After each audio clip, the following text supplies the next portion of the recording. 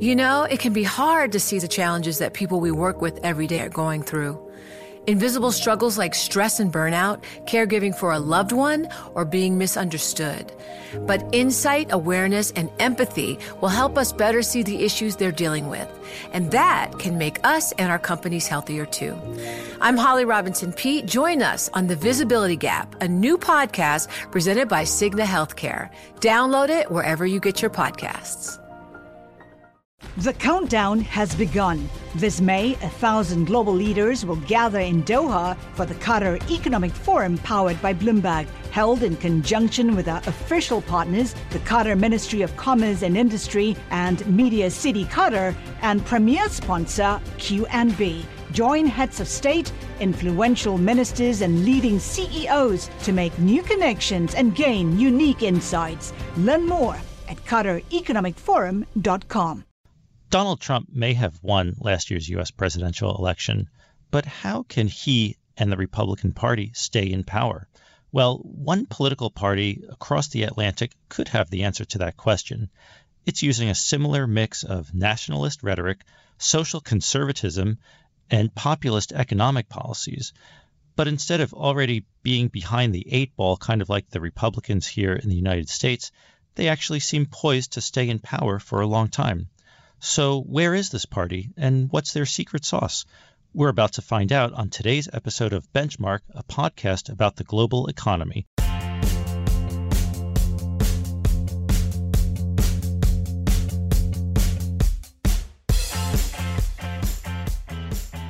I'm Scott Landman, an economics editor with Bloomberg News in Washington. And I'm Daniel Moss, executive editor for Global Economics in New York. The country is Poland. The party is called Law and Justice, which swept to an election victory in 2015 and has been winning, they know how to win, ever since. How? Joining us are two colleagues with close connections to both Poland and the United States who will talk about what Law and Justice has done and what Trump can learn from them. Wojtek Moskwa is our Warsaw bureau chief. He was born in Poland, grew up in the U.S., and has since returned to his native country. And here in D.C., we have Kasia Klimasinska, an editor on Bloomberg's First Word desk, who grew up in Poland and has lived in the U.S. for the last 8 years. Thanks for being with us today, Wojtek and Kasia. Thank you. Very nice to be here. Hi, great to be with you. Thanks. So, Wojtek, can you just sum up what Law and Justice has done with the state media and the court system, while at the same time providing economic handouts, lowering the retirement age? What's been their policy cocktail?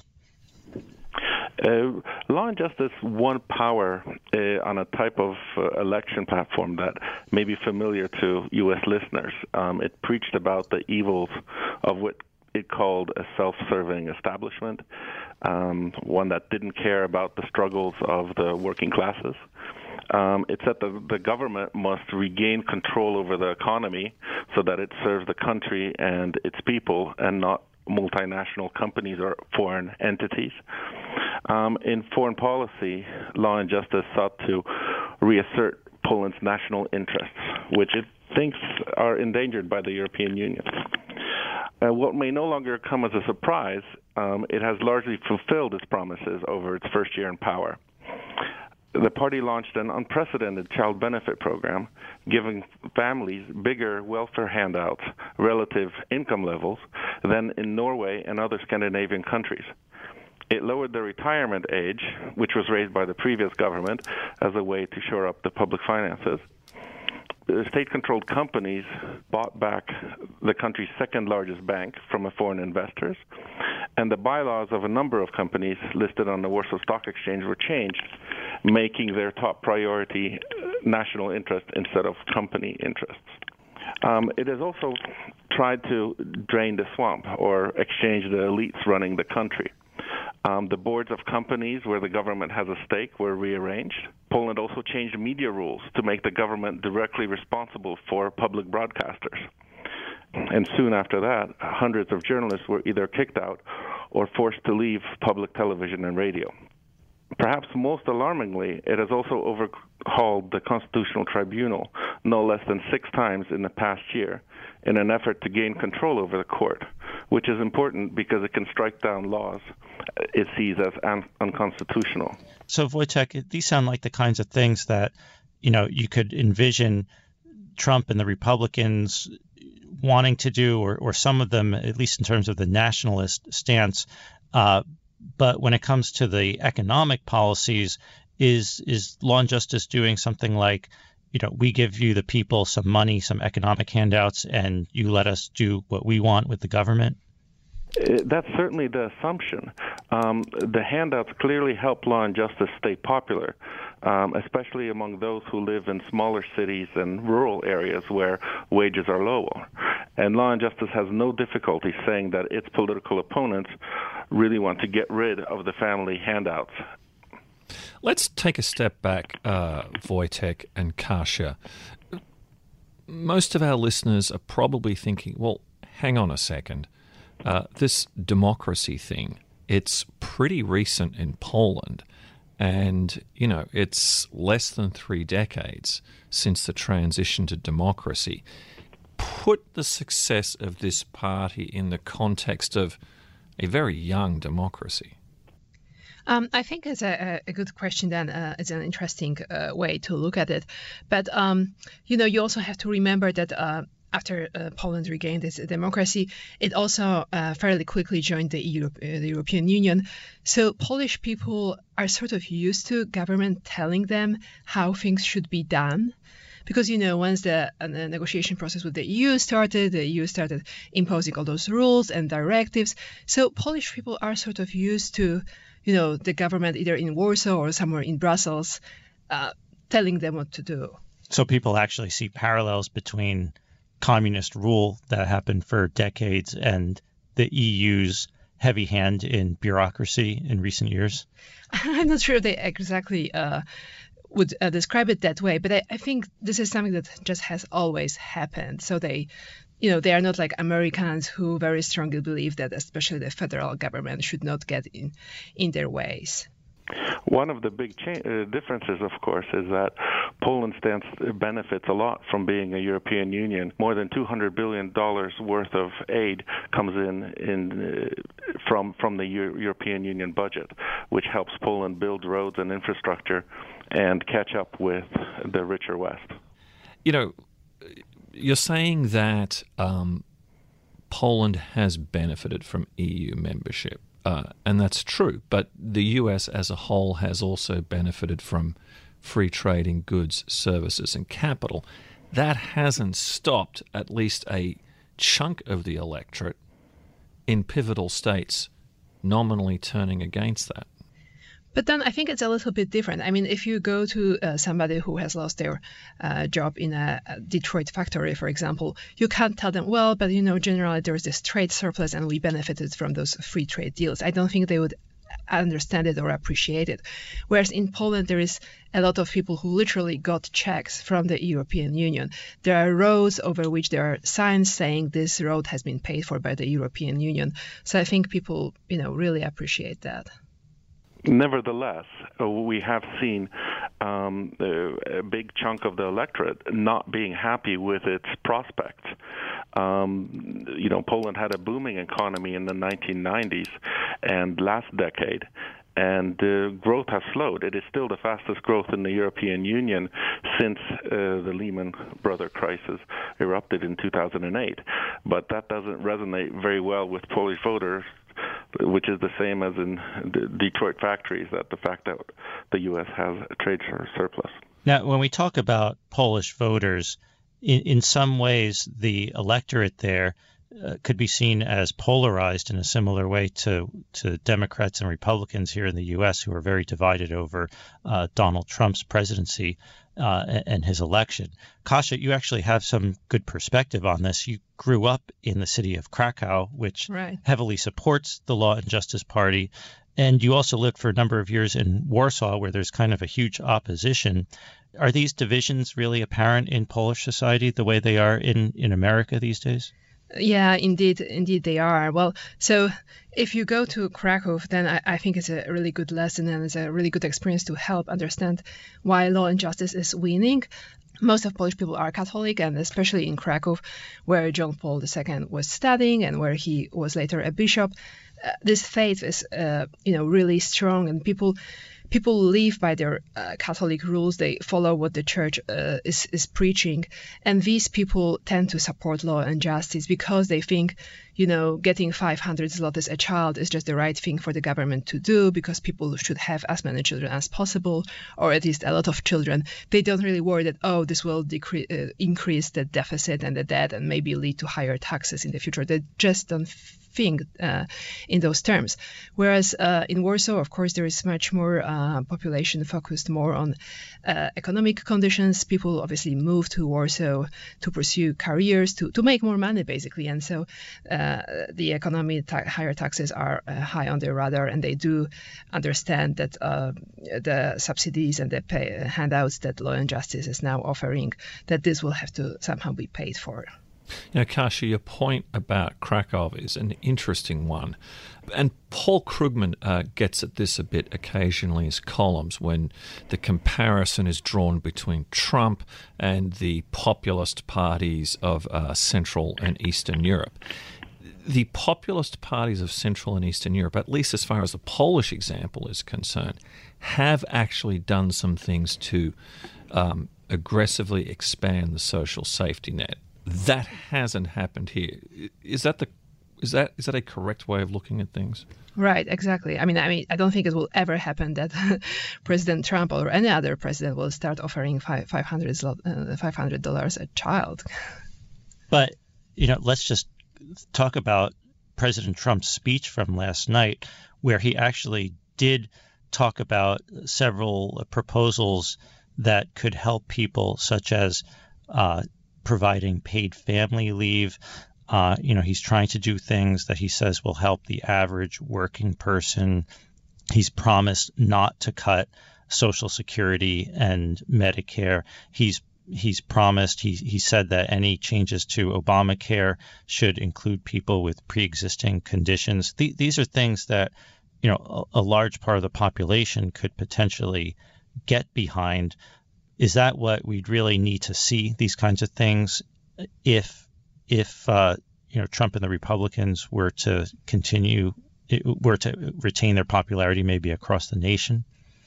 That's an interesting question, and indeed, a lot of those promises were made yesterday, and you have already heard a Democrats' response that they have to see the details. They would, of course, they would back better health care or, better care for working families. They just have to see the details. So we'll see how many of those details will actually be presented and when.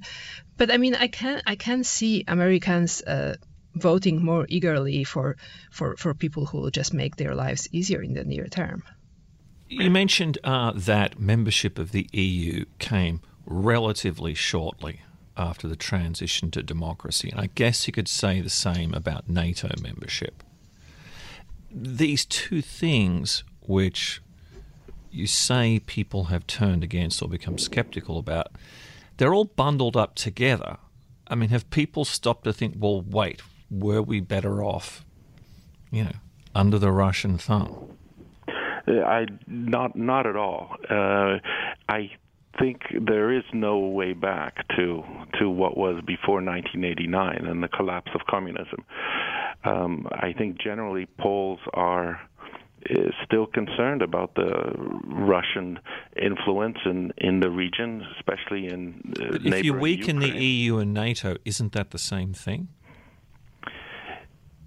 That's a very good question, and that is something that this government is trying to have both ways. Perhaps it's trying to lash out at national interests, but it doesn't want to leave the EU because it knows that collective security given by the EU and the security given by NATO, which is backed up by a strong U.S.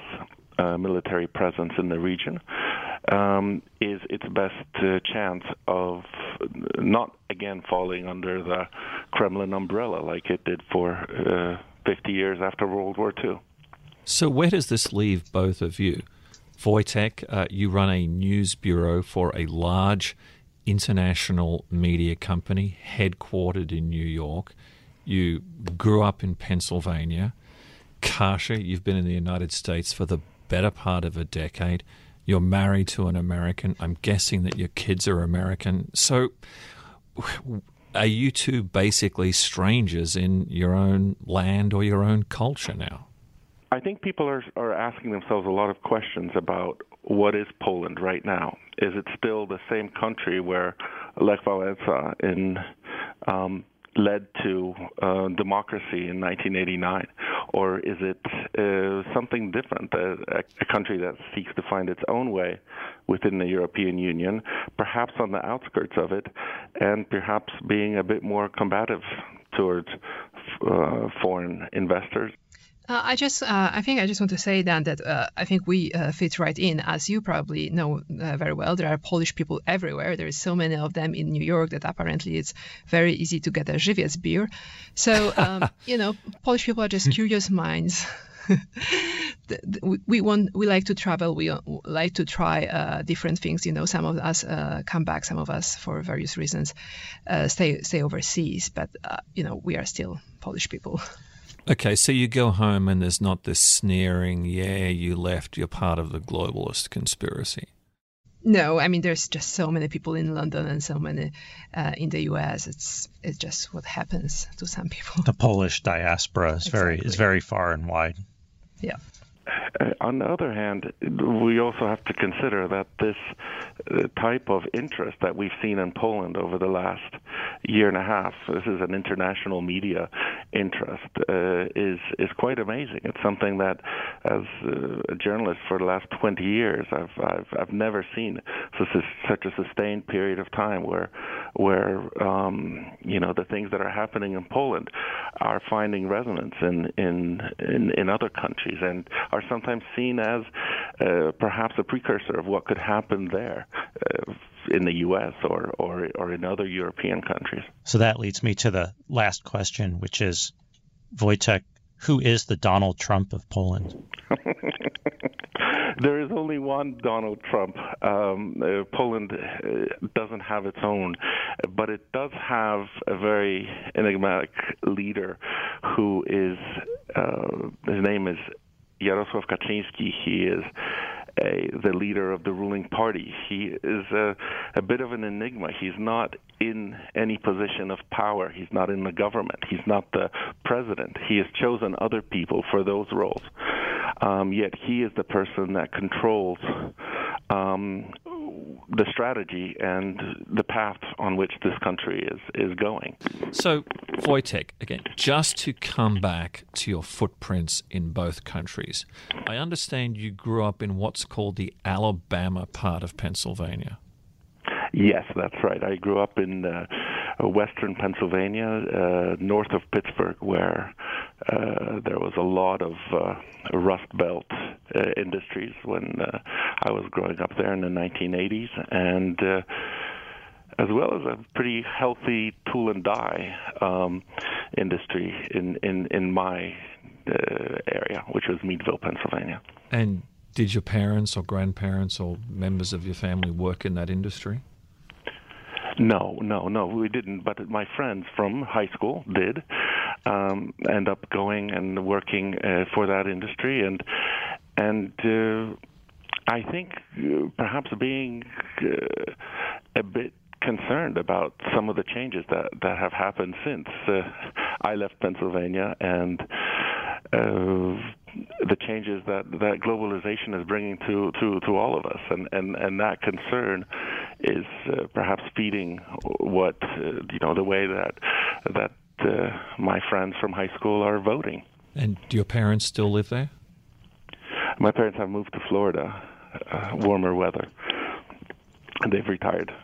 And what do they think of the Law and Justice Party? My parents are... It's a sort of a reversal for them for what Trump, which they have every day, a lot of news and a lot of attention on what's happening in the United States, and I think as they're trying to digest all of that and see what is happening there, they look at Poland are quite concerned about what is happening here and whether the democratic model that emerged after communism collapsed is going to stay firm. If it wasn't for the globalist corporatist media, they might not be able to stay in touch with what's going on in Poland. That is certainly true. All right, Wojtek and Kasia, we're definitely going to continue to watch what happens in Poland, and we'll continue to watch whether Trump and the Republicans try to emulate what the Law and Justice Party has done. Thank you so much for joining us today. Thank you. Thank you very much. Benchmark will be back next week, and until then, you can find us in a lot of places: the Bloomberg Terminal, Bloomberg.com, our Bloomberg app, as well as on iTunes, Pocket Casts, and Stitcher. While you're there, take a minute to rate and review the show so more listeners can find us. And let us know what you thought of the show. You can follow me on Twitter at Scott Landman. Dan is at Moss_Eco. Wojtek, do you have a Twitter handle or anything that you wanted to give? Yes, at Econ First. And Kasia, you are at K. Klimasinska. Benchmark is produced by Sarah Patterson. The head of Bloomberg Podcasts is Alec McCabe. Thanks for listening. See you next time.